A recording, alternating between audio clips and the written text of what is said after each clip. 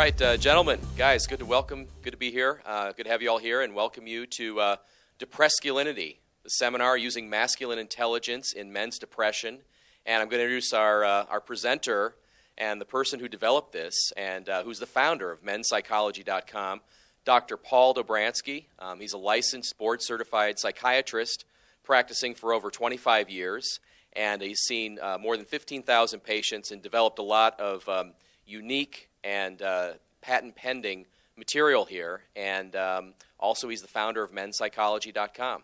Without further ado, I'd like to introduce Dr. Paul Dobransky. All right. All right, thank you. It's actually been over 15 years, not 25. I'm not quite that old. So welcome to our Depresculinity program, Masculine Intelligence for Men's Depression. And what I'm going to present to you over the next 2 days is not quite what you might think it would be from the title. This isn't about being down and out and you're some sad sack kind of guy. This has something to do with what's going on in our society these days too. We'll get into all the details as we move along here, but essentially one of the things we've noticed at Men's Psychology is that the past few decades there have been so many cultural changes, maybe beginning with feminism in the 60s and 70s, that have kind of unexpectedly, unintentionally started to maybe disempower men a bit in our society. And it has something to do with technology as well. A lot of what I'm into, as you guys know, is evolutionary psychology, but I'm also what would be called a unification theorist. So all of the courses that we have interlock and integrate with each other. And I'm going to show you a bit how that works too, right at the get-go. But as far as evolution goes, many, many thousands of years ago, probably hundreds of thousands or even millions of years ago, males have always dominated since those times because we have larger, more muscular bodies. But with the advent of computers, these days we all use computers for everything we do for work for the most part. And that has been a great equalizer for women.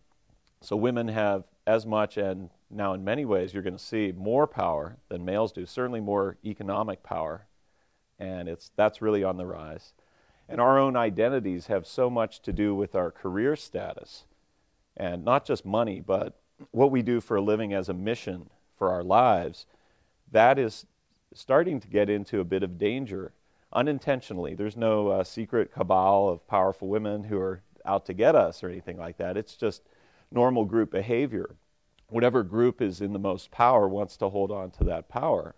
So depresculinity is a brand new phrase or word that I have coined that I think is pretty descriptive of a kind of condition that men have these days that isn't about being, mentally ill, so to speak, or completely impaired where you can't go to work or you can't date or you can't have relationships. But there are so many men out there that just don't feel fantastic about their lives or feel like they're honored everywhere they go just for being men. One of the unfortunate things that I encountered the last time I was in London, we do a lot of trainings for men on dating in London, LA, New York, and Chicago.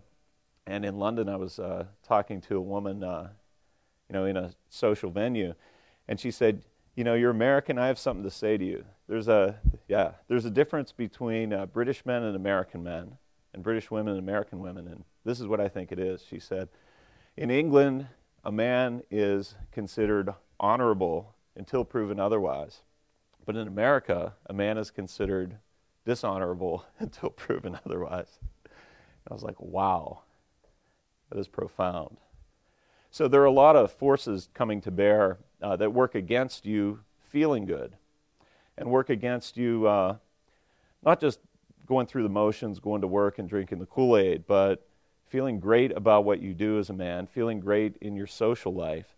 And it's not just about social skills that you can learn in many of these dating trainings. Has something to do with your own identity and the culture around you, what you have to contend with. So depresculinity essentially is a way of addressing this kind of not feeling great about who you are and what your role in society is and what you're capable of. There used to be a term called melancholia in my field, And what melancholia is this kind of completely treatment-resistant depression. This was even before the day of pharmacology and antidepressants. It was like no kind of therapy would help it. And then coming into the 40s, 50s, and beyond, no kind of antidepressant treatment. No medicines would help it either. And eventually it just dropped out of the lexicon. We tend to not use that word anymore in my field, melancholia. And it's like this profound, deep, like existential crisis kind of depression that both men and women could have. But I actually think it's gender specific. I think that's what explains why it was treatment resistant, why there was nothing you could do about melancholia. Because no medicine will make you feel like a man. Even if you could, go to the store and buy testosterone injections, that's not going to give you a vibrant dating life just by doing that. And it certainly isn't going to give you the dream career that you were made for. It's not going to address your life story and what's happened in your life story. It's completely non-specific. So we're going to get a little bit into the biology of things. I'm going to also show you a quick video just a few minutes in here, too, to really set things up right.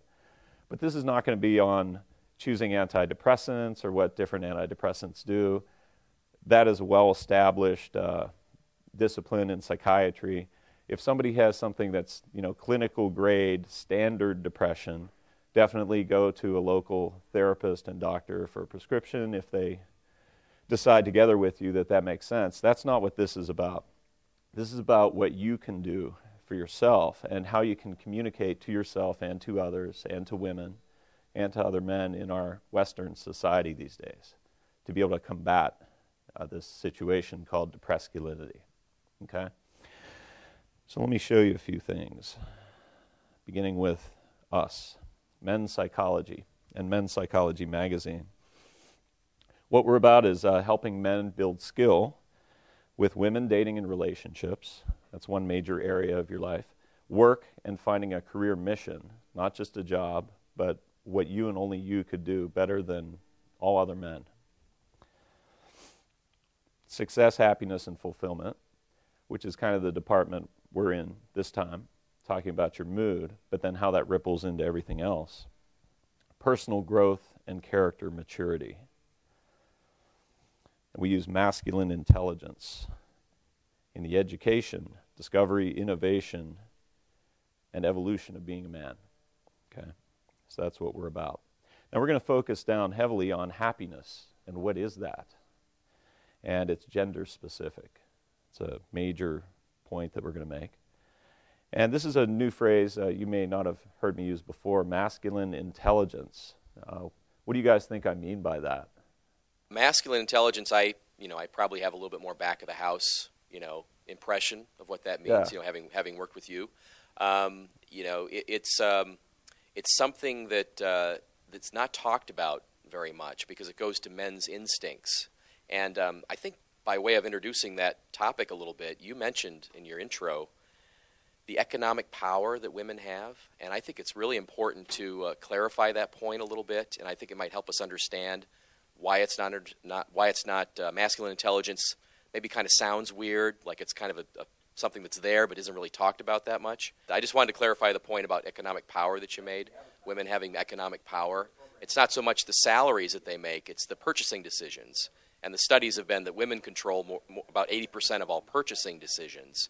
So that's who the advertisers want to reach. So if you're a programming director or a media exec at a network or TV or whatever, and you're looking at what you want to program, what kind of programming, you want to reach the advertisers who are trying to reach the women.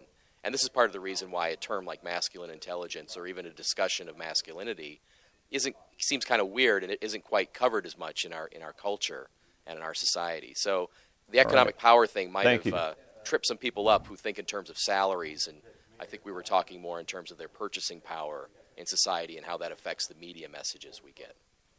To me, I guess masculine intelligence would be using the observant ego to have an awareness of your male instincts and then being able to take action on that, to get in touch with your core masculinity so that you feel powerful and you understand how they sway you and take that into account. Exactly. Like my dad or granddad might have said something like, I know what time it is, right? It's like being awake, aware, and savvy to what's going on around you. Not just locally, but globally. What's going on in our culture, and how does that impact your psychology, right? In all these areas of being a man. So, if we looked at these 4 areas quickly, I want to show you how everything integrates, okay? Those of you who are familiar with some of my older programs, one I did 8 years ago with a guy named David D., you might be familiar with. That was like me just starting out. And since that time, I have all these various building blocks of psychology. So you're going to recognize maybe some diagrams in one program that you might see in a different program, maybe even going back as far as 8 years ago. Don't be alarmed by that. It's just that the human mind works the way it works, and it has all these working parts. And what I've done is in a visual way, in a graphic algorithm way, in a puzzle piece kind of way, I've essentially decoded a sort of periodic table of the elements of the mind.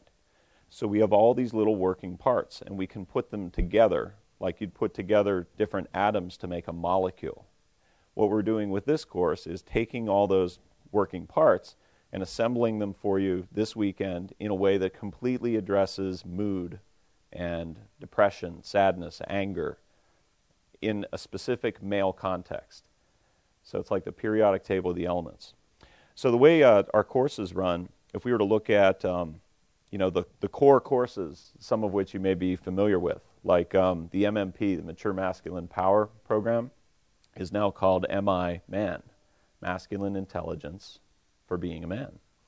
MI Charisma, the KWML, you might be familiar with, about personality styles. Mind OS is now called MI Growth, Masculine Intelligence for your personal growth. And then MI Essentials is a bundle that includes a lot of those.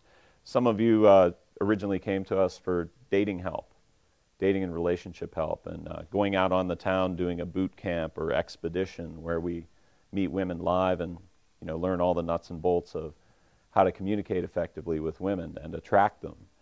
So we have a suite of products that have to do with women. MI Women used to be called the Omega Male Program. MI Dating, MI Sexuality, MI Girlfriend, MI Relationships. These all have to do with various stages of communicating to women and having a relationship with them. MI Work, everything to do with your career. So we have MI Man, MI Mission, MI Politics, MI Leadership, and MI Team. These are various aspects of addressing your career. So it's our career suite. MI Evolution is about personal growth and character. So MI Growth, MI Skills, MI Politics, MI Leadership, relevant once again, and MI Tools. And then finally, a Success Suite has everything to do with friendship, happiness, and fulfillment. And this is the category that masculine intelligence in men's depression or depresculinity fits into. We're going to be dealing with an area of the mind that evolutionary psychologists call the mammalian brain. Now, a lot of times when you do a dating training with us, we're dealing purely just with the reptilian brain, with the area of the mind that's involved with sexual attraction only. This time we're dealing a lot with emotions and how that impacts things. So if you would suspect that you might have this little condition that we've recognized called depresculinity, you're going to find that, yes, it's going to impact your ability to attract women, but it's just going to massively impact an inability to keep a woman, to maintain a girlfriend relationship, or to move beyond that into any kind of commitment. This is where you get really impaired in that area of dating by depresculinity. So what is depresculinity? Nobody is talking about it, but both men and women are feeling its effects in every area of life. And I'm glad you guys are here because there's a natural male instinct that has shame to it to admit any kind of weakness. Now, luckily you're going to be discovering that this is not a shameful body of knowledge to learn. It's about empowering yourself, and that's a very good thing. But men find it shameful to even think about, let alone explore, causes of mood trouble that they have. They won't talk about it even to their friends, let alone go to a psychiatrist or a therapist for it. And the statistics are building more and more about that all the time. Men avoid therapy. And there's probably a good reason for that. There's a certain nature to the languaging of therapy that's so, I guess I could say, vanilla. It's gender neutral, it's sweet and nice, and maybe kind of maternal. It's kind of rare to find a paternal therapist. In fact, it was a number of years ago, I asked a very old colleague, how do you guys select people for candidacy to be psychoanalysts? And just off the cuff, it was a woman, just off the cuff, she says, oh, well, we look for kind of feminine men. That made me feel great. It's like, thanks a lot. But she goes, no, we look for very maternal men so that they'll be nice to the patients and they just have this, nice sweetness to them. And I was like, I'd really rather have a male psychoanalyst who's like a tough guy who smokes cigars. Maybe Freud was the only one that ever was, So men find it shameful to go get help. And that's normal and natural as an instinct. If you think about things like, anybody ever know somebody that went to couples counseling? Like Relationship on the Rocks or Marriage on the Rocks? What do all the stand-up comics say about that stuff? It's ridiculous. It's not made for men. It's completely not made for men. Men will shun it, and with good reason, because it's not speaking to them in their language. Unwittingly, it's a kind of treatment really for women. It's more for women and you know it. We wouldn't talk about that publicly usually because that's completely politically incorrect to say that. But you just know it's not for you. You want to say something quick about that? We'll definitely talk about that later. Okay, but this is another reason we felt that, after all this time, we felt compelled to make this particular program as well for maybe men who've done some therapy, maybe not even couples counseling, but just done therapy of their own, where, they get all the typical advice. Cognitive therapy is just, the number one gold standard for depression today. And there's no cognitive therapy for men and cognitive therapy for women. It's just cognitive therapy. And one size fits all, fits both genders. And there's something just dreadfully missing from it, I'm sorry to say. And I think that's the reason men go to dating programs. I mean, do you really need to go learn from a, quote, guru about how to date instead of just talk to your buddies, or meet some new male friends who are successful with women? Why would you go to a dating training? Well, it's because there's something else going on underneath that. And there's something missing in society that doesn't feed you as a man. In the same way that British woman told me that in England, men are honored because they're male. That's the starting point. And then you are dishonorable if you do something dishonorable. But here, if you're a male, if you like it, you better put a ring on it. Is sort of the, you are to do stuff for us. That's your role here in the West. So obviously, depresculinity is harming relationships between both men and women, and it's impairing men's ability to function with their bosses, employees, coworkers, if they happen to still have a job while in its clutches. It gets individual men fired and is killing the company overall, too, and the economy. And it ends individual marriages, but it's killing the very institution of marriage, too. Because obviously marriage is for two people, not just one. And if the male is just sort of slogging along, barely getting by, going to work, saying yes, honey, and doing honeydews, that marriage is on the rocks.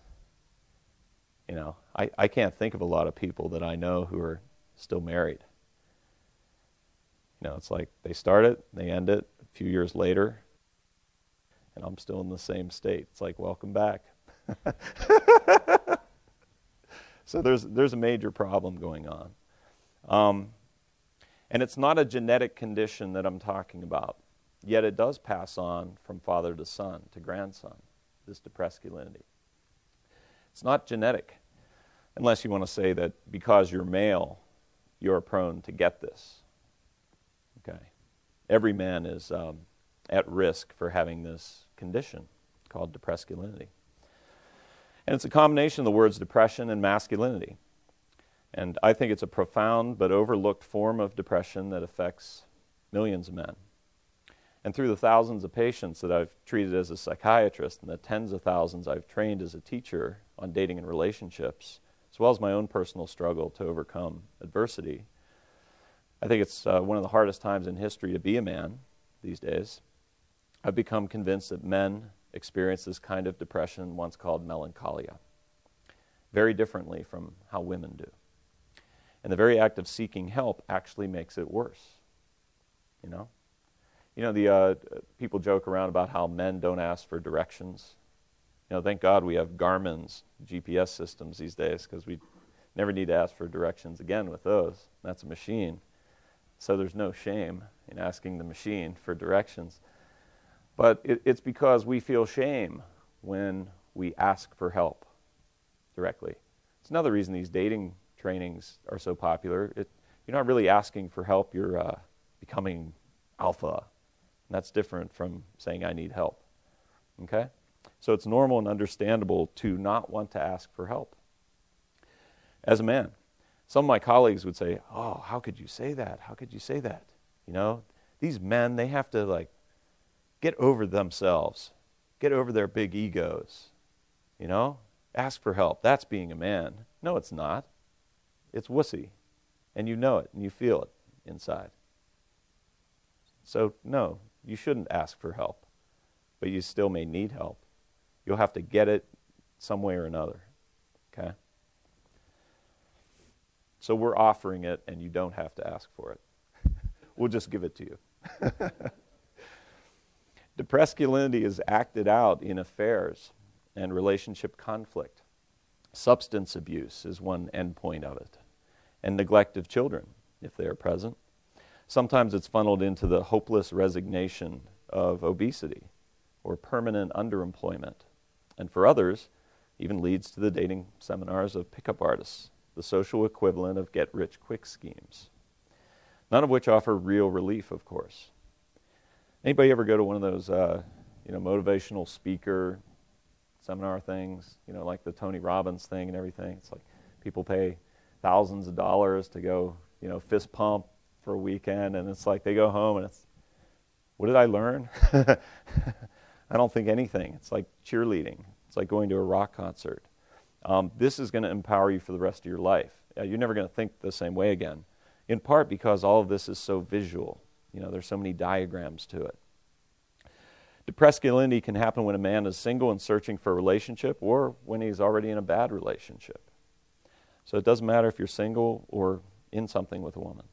And it spills over into every collaboration between men and women. Workplace misunderstandings, bullying, sexual harassment, bleak job outlook, and trouble with money is the number one cause of marital strife. Okay? I'm going to show some startling statistics to you soon about that. Growing numbers of unhappy singles in both genders, and online dating fail to quench the thirst for love. For the very first time in the United States this past summer, we reached a tipping point of there being more singles than marrieds in this country for the first time ever this past summer. Yeah, more single households than coupled households. Yeah. When we look at your environment, we're going to learn all about you and your mind and how your mind can do this and what to do to stop it. But we also are going to talk about what the environment does to us to help encourage this condition to happen. A lot of it has to do with, what I began with. It's that, if somebody says, hey, look at this sweet car that I want to sell you. It's $40,000 and it's worth $500. Come on, buy it. Seriously.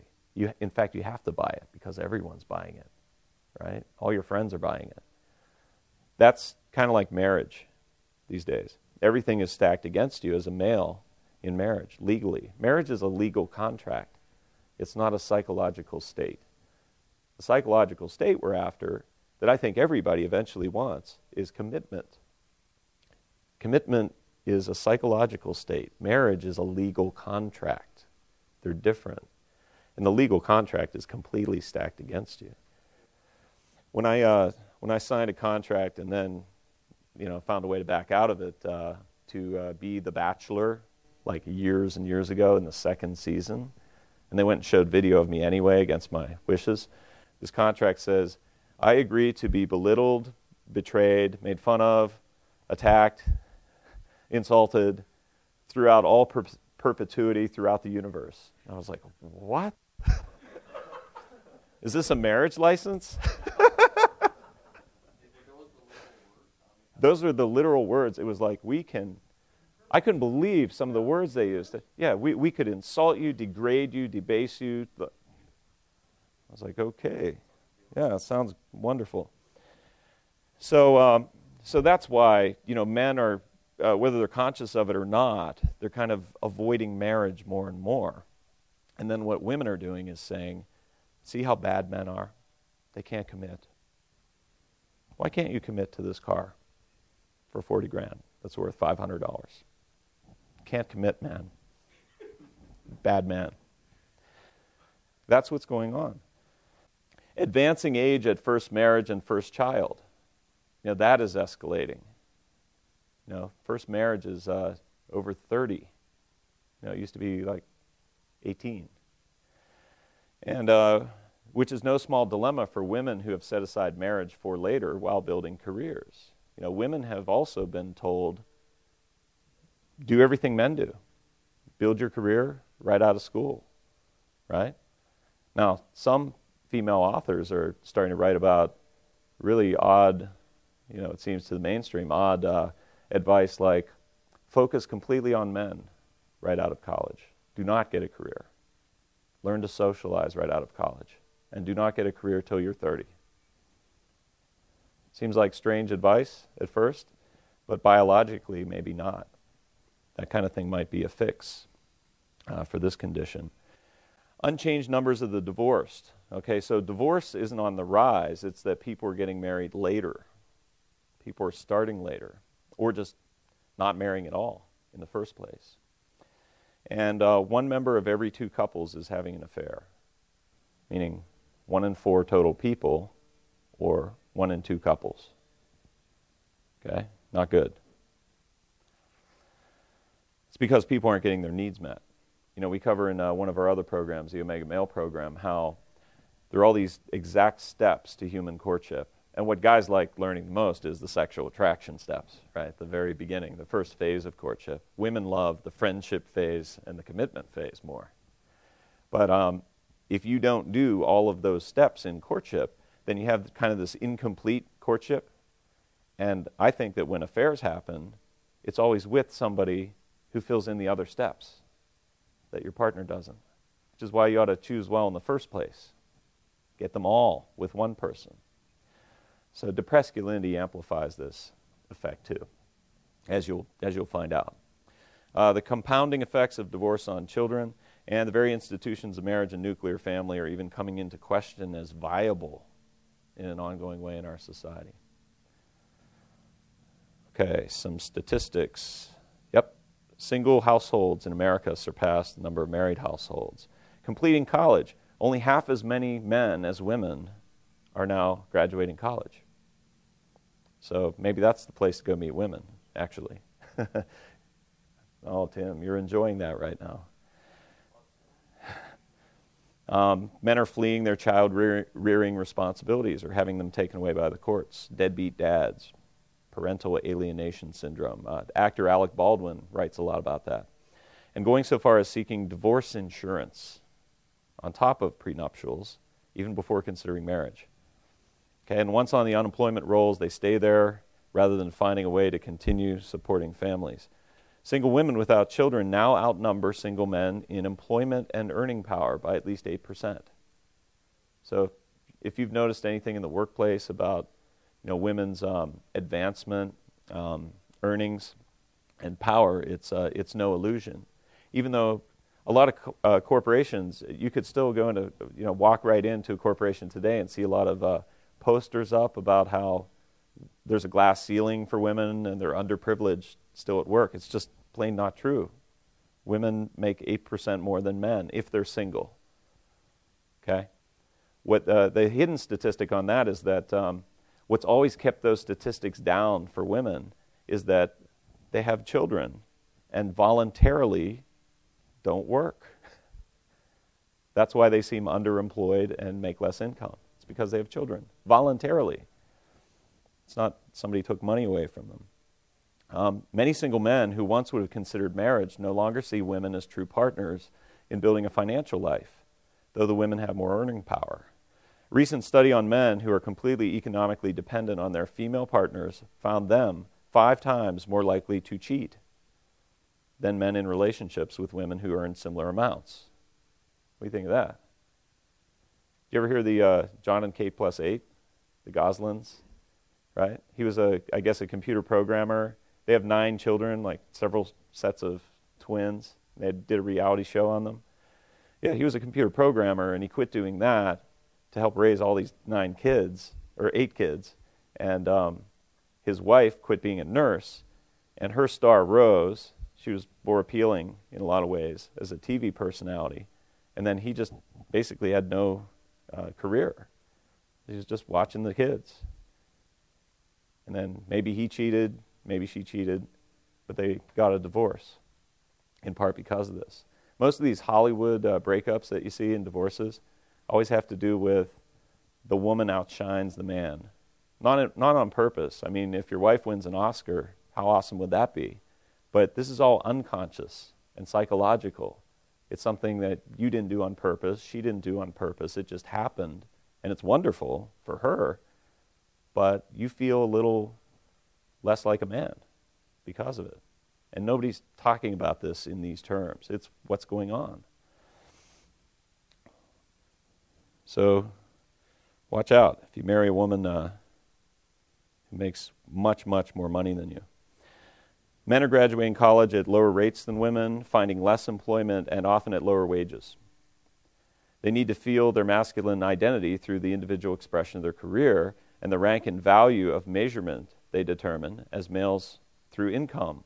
They feel valued by women for their income, not for materialistic reasons, but for the masculine spiritual reasons that our instincts dictate. Do you know what I'm talking about? I like that women like me for my earning power, with certain conditions. You know, that it's obvious I'm not getting used. It's like a respect thing. You know what I'm talking about? It feels good to treat a woman, to pay for the date. It feels good to do that as a man, so long as it's appreciated. Okay, this whole dynamic is just gone, at least in the West. Maybe not as bad in England as in America, but it's just evaporating, this concept that the man pays, the man buys. So now the man is buying, or feels the pressure to buy, and would get some enjoyment out of buying for the woman, treating for the woman, but the woman makes 8% more money than him. Something's not working right here. Women, even while earning more, are also instinctually tending to judge men for this, reflected all around us in the commercials of De Beers, the diamond makers. Did you know the De Beers company invented the whole concept of engagement rings around the turn of last century? Yeah, they didn't exist before. They found these diamonds, and they're like, hey, these are valuable. We got to make everybody buy these, not just the rich. Let's start engagement rings. Awesome. And the entertainment fare of the Millionaire Matchmaker, for example, and even in the music of Beyonce, who exhorts us that if we like it, we better put a ring on it. No questions asked.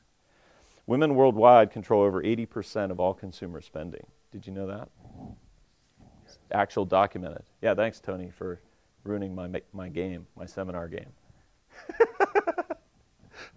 I'm just kidding. I'm kidding, man. I was just reacting to the economic power, and people always talk about the salary thing, and I just wanted to make that clarification. So. Yeah, true. The economic power, look at that. They control 80% of all consumer spending, documented. Women's worldwide wealth between 2011 and 2014 will grow by This isn't the total. This is how much it will grow by. $5 trillion. It's a lot of money these underprivileged women are making. They're graduating school more, earning more than men, keep more, and grow faster in money and therefore power, while media messages suggest that men need to buy more rings and like it. The Atlantic Monthly recently ran a provocative article called "The End of Men," which argued that traditional masculine virtues are no longer needed for leadership and progress in our society. Traditional masculine virtues are no longer needed for leadership and progress. You may also recall Neil Strauss's 2005 bestseller, The Game, which spawned a host of internet companies and amateur gurus who offer dating advice to men. But the amateur, unscientific social tips offered in The Game miss the point. Men aren't just trying to hook up and frolic. They want partners who honor them as unique and different as men. They not only want to understand women, but thoroughly be understood by them. Depresculinity, I think, has always been a part of the human condition for men as a personal illness, but now for the first time, it's also clearly becoming an illness of our culture. Okay? There is a cure, and it's not a new kind of pill. It's also not the standard talk therapy, which treats men and women as having the same instincts, needs, and desires. In Depresculinity, you're going to see the answers and how much men need women and other men to team with them in defeating it. Our lives, livelihoods, and love itself are all depending on this. Simply put, women must be stopped. Just kidding. No, we have to evolve. We need to evolve this sense of masculine intelligence to recognize what's going on. I don't know if you've ever been in a kind of like a big cultural situation, like your first time going to New York, where you notice that New Yorkers have a certain way of doing things and a certain way of thinking. And it's not your way of thinking, and you need to kind of work with that and fit in to get what you want and need. Or if you were a Palestinian working in Israel, there'd be certain things you look out for that you understand about the culture to be able to go do your work, right? In that sort of way, in our corporate workplaces, we have to kind of get by and exist as men with political correctness in a way where not too many people get offended by us. But privately, when we talk to each other, you call it locker room talk, we're actually speaking the truth. What do you guys think of that news story from this past year where the female reporter was in the men's locker room and complained that she thought men were looking at her or something? Do you remember that? Yes, very well. Anybody feel kind of weird about that scenario, almost like saying, well, what the hell is she doing in there? It's a men's locker room. Get out of there. That's our place. That's where we change. Yes? Felt like she had blatantly crossed into a boundary and then was expecting them to behave differently inside of their own home. Right. And it felt very weird to me, not in a bullying way, like, well, what does she expect? She's in a men's locker room. They should sexually harass her or say inappropriate things. But yeah, I don't believe that either, but why is she there? How about respond to this one? Did you hear about the J. Crew CEO? It's big in the news this past week. She was painting the toenails or fingernails of her son on an ad. Anybody feel kind of creepy about that? I felt like she's using her son to say, hey, look how cool I am. I'm the new cool mom with a minivan, and I'm a CEO. I actually responded to that on Facebook. Oh, wow. On your thread about that. I'm Brick Armstrong on the Facebook. So You're Brick Armstrong. Yeah, it's my pseudo name on Facebook. Is that the guy from Weatherman? No, it's a made-up name from high school. Yeah.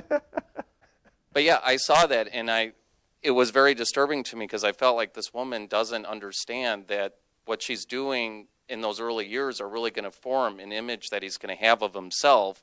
And there's enough challenges for him out there in the world with the things that you mentioned earlier, the feminization, it's not correct to be a man, Yeah.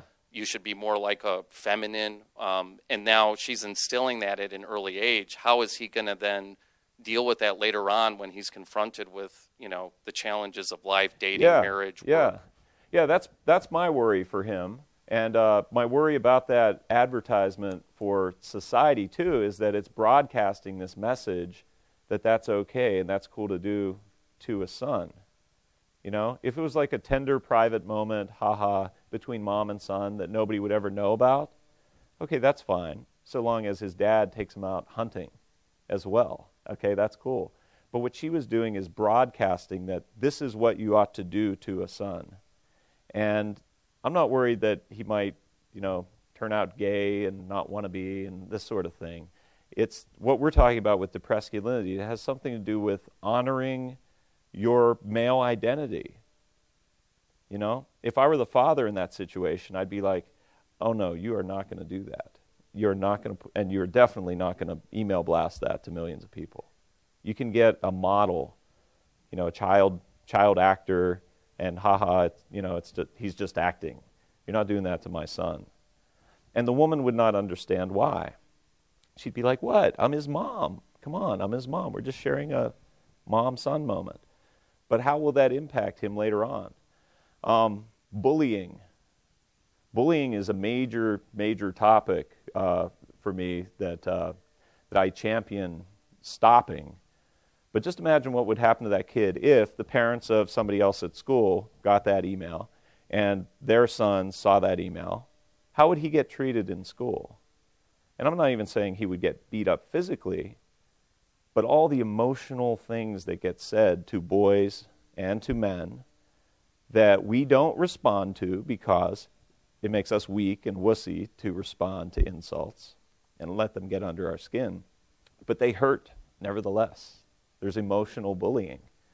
So it's sort of putting your kid in harm's way.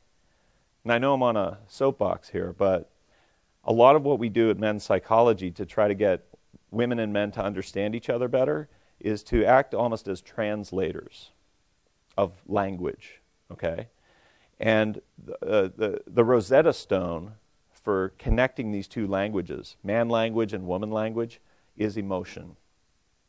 Because both men and women have emotions. We have joy, sadness, anger, frustration, fear. We all have all those same emotions, but we have those emotions about different scenarios. So the exact male equivalent, the flip side equivalent of this J.Crew CEO painting her son's toenails, I think would be if the CEO of Harley-Davidson Motorcycles threw his 5-year-old daughter on the back of his bike without any safety measures and tore off and then shot video of it and used it to advertise Harleys. That's exactly what went on. That's putting her son in harm's way in the same way this Harley-Davidson CEO would be putting his daughter in harm's way. Only for the son, it's bullying. That's the harm. And harm to his identity, his forming identity. All right, enough of that. You can cry now. Let's talk about crying. Okay, just kidding, somewhat kidding. It's okay to cry in front of other men who mentor you and certain higher-ranked members of your team, but generally not your whole team, except in the situation we are now in where we're not here starting a business or on a military operation. We're all here specifically for personal growth, specifically to learn. And in front of this team, it is okay to cry. I will do EMDR tomorrow, which is it's a type of hypnosis technique that really helps you bring out hidden, maybe unconscious episodes from your past that bring you down in mood, that have a lot of negative emotion connected to them. So, anybody that wants to try at that, we can do that. And one of the most profound experiences that we get to have when we do these live trainings, and no seminar is more appropriate for this technique than this one, is to do EMDR in front of the group. It's how I learned from my professors. They delivered it to each other. And when they did, I was like, whoa, why are they telling? I don't want to know about their personal stuff. These are my professors. You know what I mean? I didn't quite get why they were doing that, because there's this, there's professional boundaries around. You shouldn't know personal details about your superiors in medicine, in my field. But it was so effective that you really got what they were doing and how this technique worked. And I think when we do it in a group like this with a bunch of men who are all wanting to learn together, and this is like being on a team together, it's really touching and profound because there's this acceptance of whatever you went through. An example, a man I had a few years ago that we did this in a group format, had not talked to his dad in 10 years. They had a fight, and they were finally making amends. You might have been here for this, Tony, I think you were. But he made amends with his dad by buying him a motorcycle, and they went out riding together. And the first time they went out riding, his dad went first at this intersection. He looked right, left, right, and go, and a truck hits him and kills him, his dad. Yeah, and he brought that out. It's something he's been dealing with and not addressing really for years. Brought that out to the group, and it was just very powerful to see what happened. So you are supposed to cry in that technique if you want EMDR done, okay? Politically incorrect as it may be, you ought to not cry in front of women. It generally doesn't serve you or them unless it's your mom. Any thoughts on that?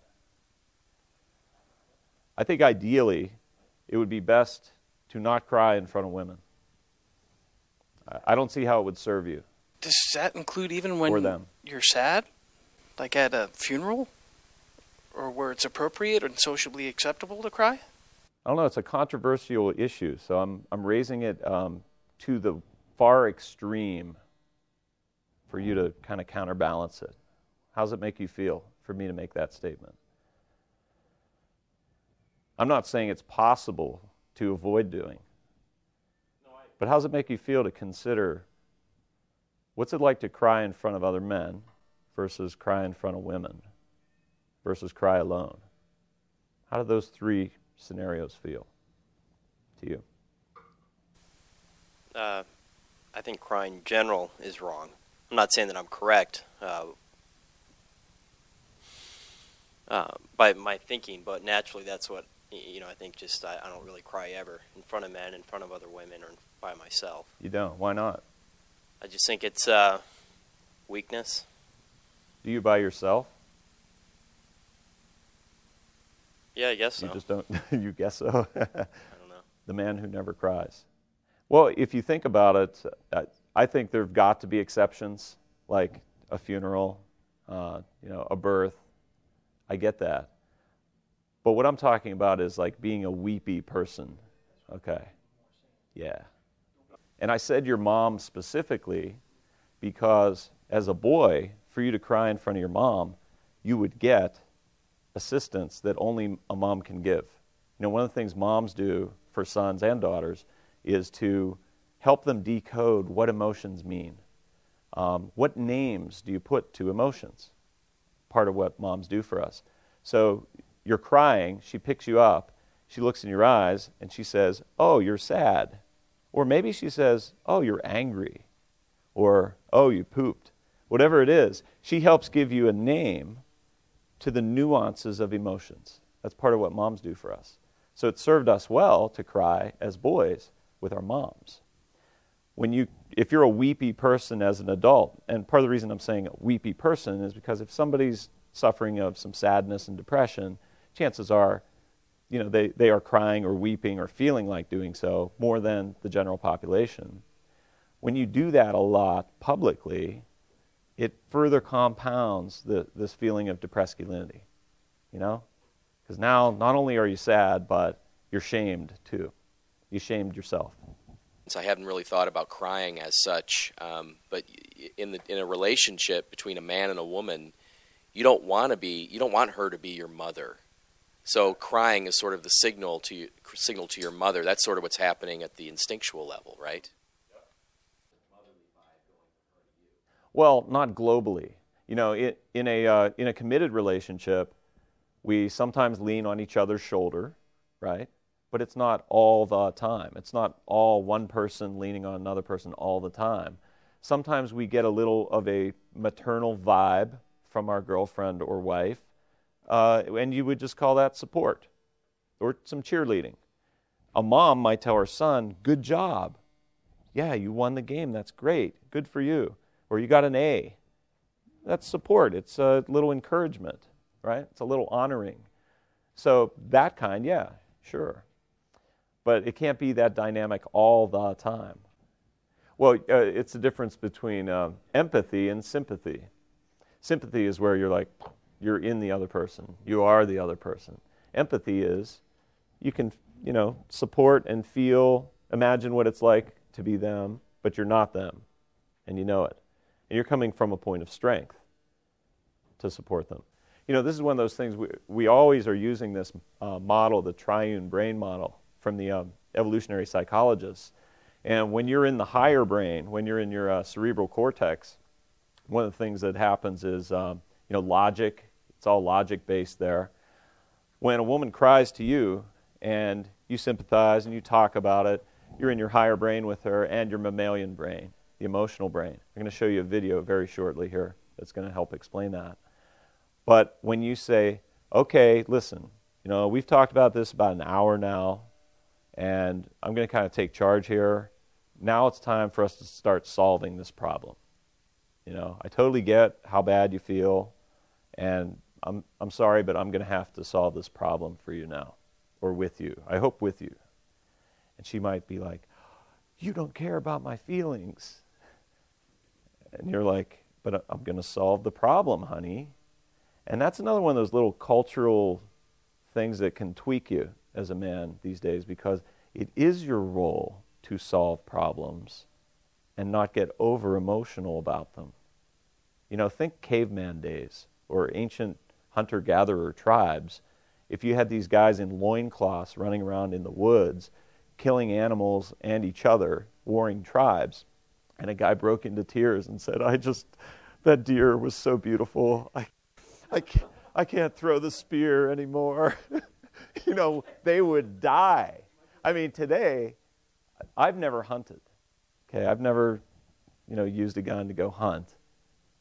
I don't know if that's for me, but we aren't going to die if I don't learn to hunt today. But back then, the village would die if you had a guy like that. So that's how we evolved.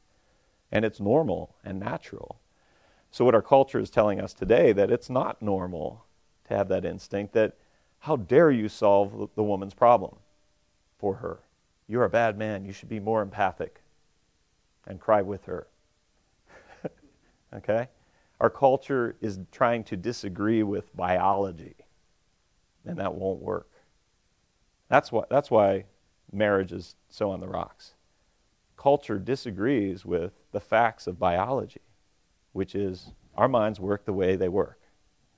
Yeah, on an unconscious level, I'm not saying don't cry at funerals, but I'm saying if you're like a weepy guy, or you've had a legitimate 6-month period of actual standard depression, regular depression, and you get weepy a lot because you have clinical depression, that is unwittingly, unconsciously going to turn her off to you. Whether she likes to admit it or not, it is. She might not even be aware of it. She might be saying with her cerebral cortex, logically, oh, listen, honey, I understand that you're depressed. We're going to get through this together. She might even try to convince herself that she's still attracted to you during that 6-month period. But her reptilian brain is not. It's not. Luckily, in a committed relationship, we have 3 different phases of connecting with the woman that all come into place. It's like putting 3 locks on your door. If one of the locks breaks, you got 2 other locks, luckily. So we have friendship and we have commitment with a woman. But the sexual attraction part can wax and wane. And that's another major point. Thank you for bringing that up right now, because having this depresculinity condition is decidedly unattractive sexually to women.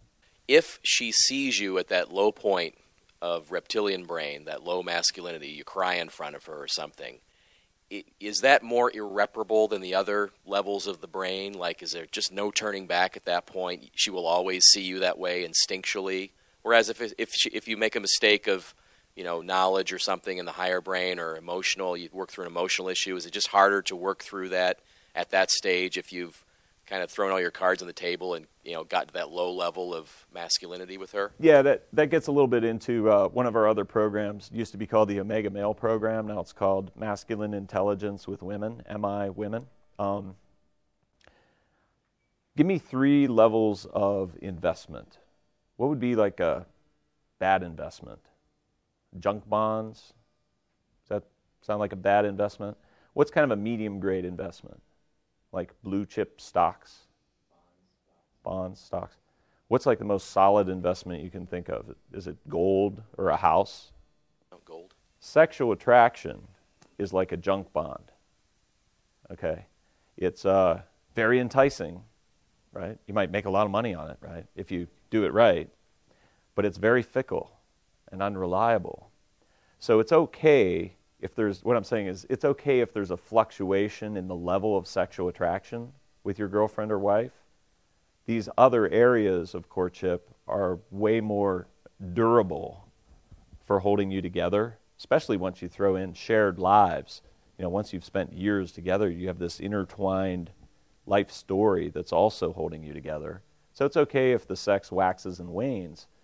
But, yeah, there can be a point of no return if you do something just so decidedly unattractive that it will always be in the woman's memory.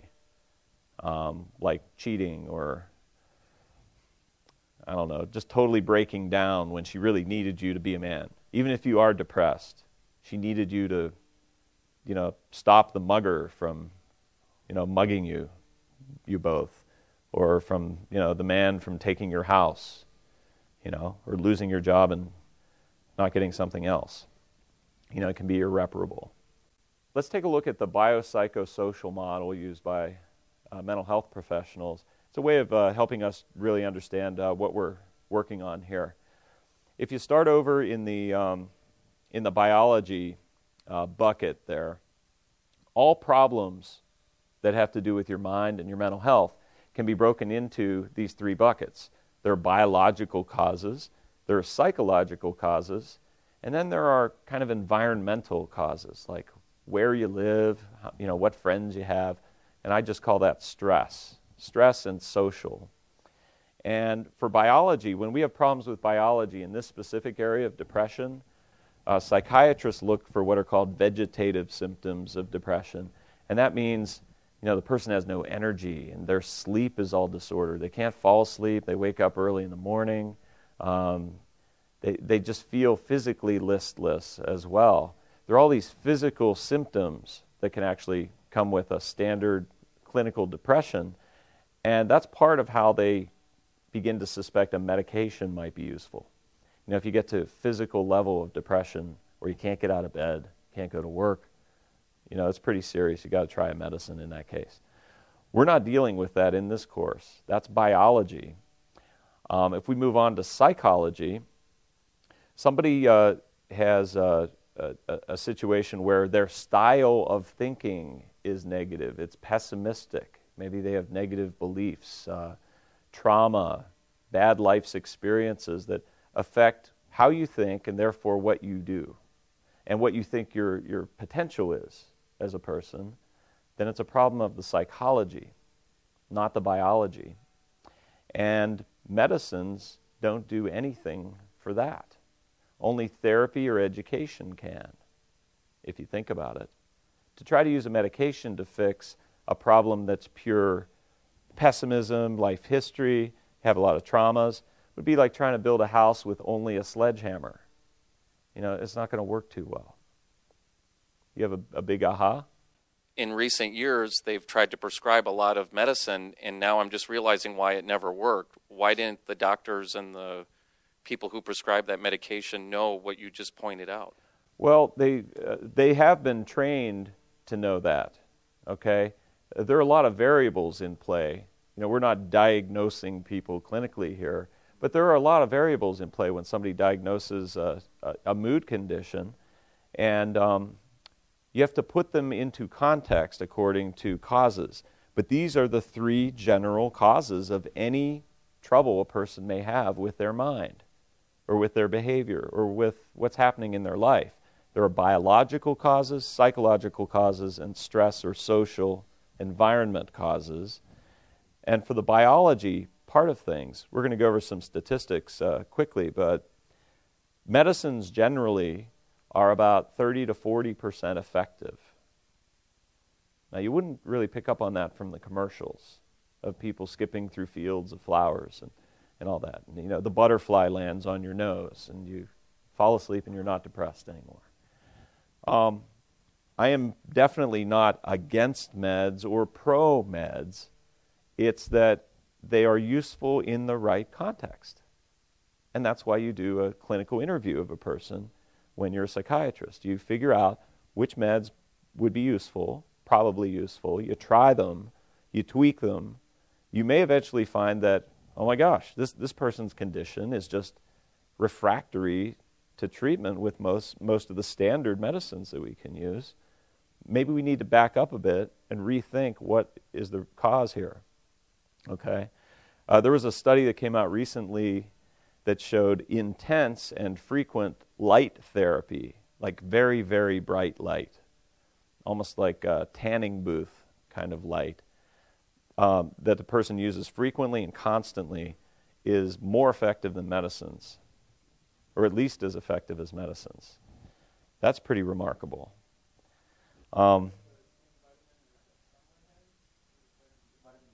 Yeah. There's also probably something beyond that too. Might have to do with the pineal gland that regulates seasonal changes in our behavior, right? Cyclical changes in our behavior. Probably something to do with that. I really, really rebel against the marketers of the world out there that are like, don't use medications, use my special water, and that kind of thing. I hate that stuff because medicines, you can't do without medicines for certain things. Like bipolar, you cannot do without medicines for bipolar depression, bipolar disorder, or schizophrenia. Some of these conditions that are very, very genetic. Okay? So the key word for biology is genes. There's something going on with the person's genes. You know, they have a predisposition toward depression. Or maybe they're really bipolar, not just standard depression. Okay? But I'm also against drug companies kind of portraying that everything is medicatable and should be medicatable. It's clearly not. And really that's what we're talking about in this course, is the stuff that cannot be medicated. You know, you can't go take a testosterone injection to be a more effective man. It's ridiculous. Okay? And in some cases, it's ridiculous to try to use an antidepressant to fix something that has to do with the fact you just got broken up with. Get better dating skills. You'll feel great. No medication needed for that. But there's detective work involved in psychiatry. It's why we go to school, to learn how to do that detective work. Okay? So I think the answer for you is, maybe it's this, maybe it's that. It depends, on your specific scenario. But I'm glad that's useful to you to be thinking that, okay, things that are pure biology are probably genetically related, and I get physical symptoms. Things that are psychological, now we're getting more into the domain where a guy could go to work, and he could have a girlfriend, and he can spend some time with friends. But there's something wrong with the guy. He's not feeling alive. He feels less than alive. Okay? And we're getting into the psychology there. Now, the other thing, stress and your environment you choose to live in and the friends you choose to keep, only you control that. Okay? So the cure for biology problems is medication. The cure for psychology problems is standard therapy and education. And the cure for stress and your environment, only you are the cure for that. No doctor, no therapist can make you move cities or get a better job or break up or go learn some dating skills. Okay? So if you have these three buckets, you've covered every possible cause of a problem psychologically. I have a question about where a panic attack might fall. Like you don't have a chronic condition, but you may feel some stress coming from the outside, and you're starting to feel those physical symptoms. Yeah. Like you might just completely break down. Have that panic attack. Where is that, like right between psychology and biology? With a panic attack, you could divide these up into percentages. For one guy, his panic attack, or in our case, we're talking about depression. Panic attacks can go along with depression as well. Some of the same neurotransmitters are involved biologically. It could be 30%, 33% for that guy.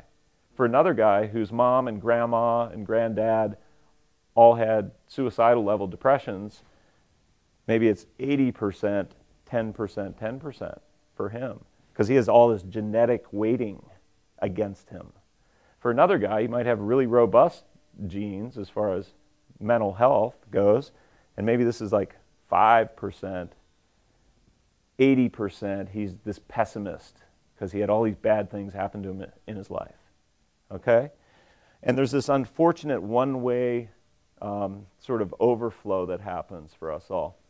You could have great biology, feel great about who you are, great psychology, you're an optimist, and you have a normal childhood, everything's great, and you go get this new job that you're really excited about. And you go in there as an optimist, and everybody looks at you like, why are you so happy? What is see this guy is so happy. You've got to be kidding me. And you're like, oh, that's okay. I am happy. I'm glad to have this new job. I'm sorry you guys feel so bad, but yeah, I'm going to inject some happiness into this corporation. And a month passes, you see the clock ticks, and now the guy's like, oh God, why did I take this job? It's because the environment he has put himself in can be unhealthy for you. It can be demasculinizing for you. It can be depressing for you. And it can start to ripple into your psychology and affect how you think. It can make you do what's called regress, or go backwards in maturity level and start acting Jerry Springer style. Getting in petty arguments with people when that's not like you. Same thing can happen in relationships, by the way. If you get in with the wrong woman, over time, her behavior can start to affect you, start to bring you down, because she's this depressive person, or she's immature compared to you, and you start being more and more immature. So your psychology starts getting altered by the environment if you have enough time in it. Now, the thing that is a barrier against that, we learn in this program, and especially in some of our other programs like MI Growth, which is formerly Mind OS, a boundary is your first line defense against that affecting that. But even the guy with the most robust boundary, like a force field, eventually it's going to crumble if he works for the post office for years, or you work for the wrong company in the wrong situation, or you're in the wrong relationship. It'll eat away at you like termites in your boundary over time. Now you're more of a pessimist. If you do this for long enough, guess what? Eventually it'll actually start to affect your neurotransmitter systems of the brain. You'll start getting depressed. You'll get panic attacks if you're a pessimist for long enough. So it's an unfortunate one-way deal going this direction, but then you see all the awesome commercials for pharmacology on TV, and you go to your doctor and bully your doctor into giving you Lunesta because you saw the butterfly, and that's what you want. And there's not much he can do because of the force of, consumer relations, now that medicine is a business as opposed to an art. And he'll probably eventually give in and give you the medicine you're demanding from the commercial. If we get honest about it, happens. And now you got something that's trying to fix your biology, which is great. Medicines are great for what they're intended for. But in fixing your biology, you've done zero about all this stuff that's still coming in, and you're still working for that damn company, and you're still a pessimist, even though you're on this medicine. and you'll prop yourself up for as long as you keep taking the medicine. That's what I think happens. When you see a lot of people go on antidepressants, and again, we're not supposed to be talking all about like everything to do with medicines and antidepressants here, but I've seen so many people on them for so many years, you start to suspect, really, is like 70% of society genetically impaired on this planet? Are we really that biologically disasters? It kind of doesn't make sense to me evolutionarily. We've been on the planet for quite some time and have pretty perfect brain design from that evolution. So something's wrong there. I think what it is we're propping up our biology on one side while we're making bad choices in careers and women and where we live and how we treat ourselves on the other side. And we're in this internal battle where the medicine's trying to help, but we're not changing anything about us. This course, Depresculinity, is about totally seeing through all this stuff. So I thought it was more of like pessimism is just an opinion about how you think things will turn out. You can be a psychologically healthy person, maybe, and be a pessimist, but you seem to be saying it more in terms of pessimism as that is your psychology. I'm just using optimism. It as kind of a code word for negative psychology, right? Negativity in your psychology could come from, you were bullied as a kid, or you're a veteran of war and you saw combat and you're traumatized. It could be from immaturity. Your parents didn't have any boundaries. They didn't teach you any boundaries. A lack of life's experience. It could be all these things all wrapped into one. I'm just using pessimism as like the kind of word most people use to describe something wrong with your psychology. Negative psychology. Psychology. Therapy can help with your mood and ordinary depression, but most therapy, as we've been talking about, is gender neutral. It's vanilla. What works for women is supposed to work for men. And that only goes so far. Doesn't help melancholia. And then stress and social situations, only you are the cure for your stresses and your environment. And part of what you're called on to do is go from boy thinking to man thinking. I was telling you, antidepressants are generally about 30 to 40% effective. Now, if you add therapy to them, it becomes much more effective, about 60, 70% effective if you take both antidepressants and therapy for standard depression. But guess what?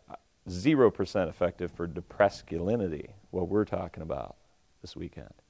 Why? Because standard therapy is not going to tell you it's good for you to be a man and here's how to attract women and here's how to talk locker room talk and know that that is right to do. That is your normal language. And medicine certainly won't get you a better job and get you a woman. So 0% effective. Now there's one thing even higher than that.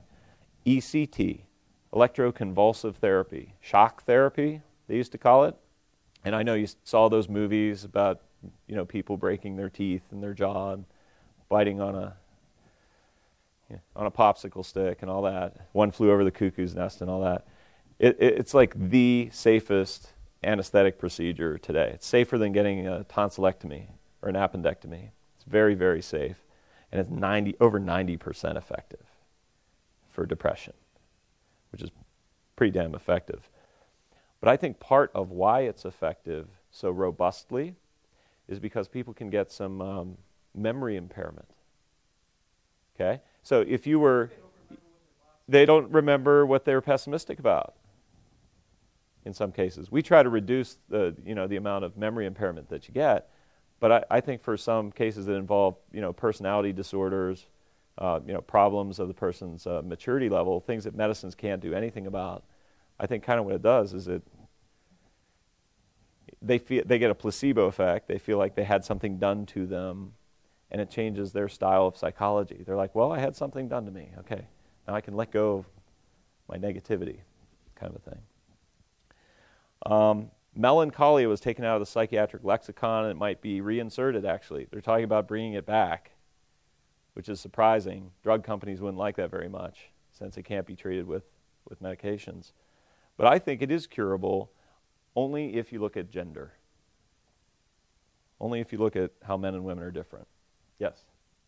Yeah, you were saying how antidepressants plus therapy is about 60% effective, but not if you have depresculinity. Right. So, are you saying that 40%, the other 40% is gender specific? Probably not entirely, but I think there's probably a substantial amount in there, which are the men that are walking around there listening to Beyonce and watching the De Beers Diamond commercials and kind of going to work and doing as they're told by their wife.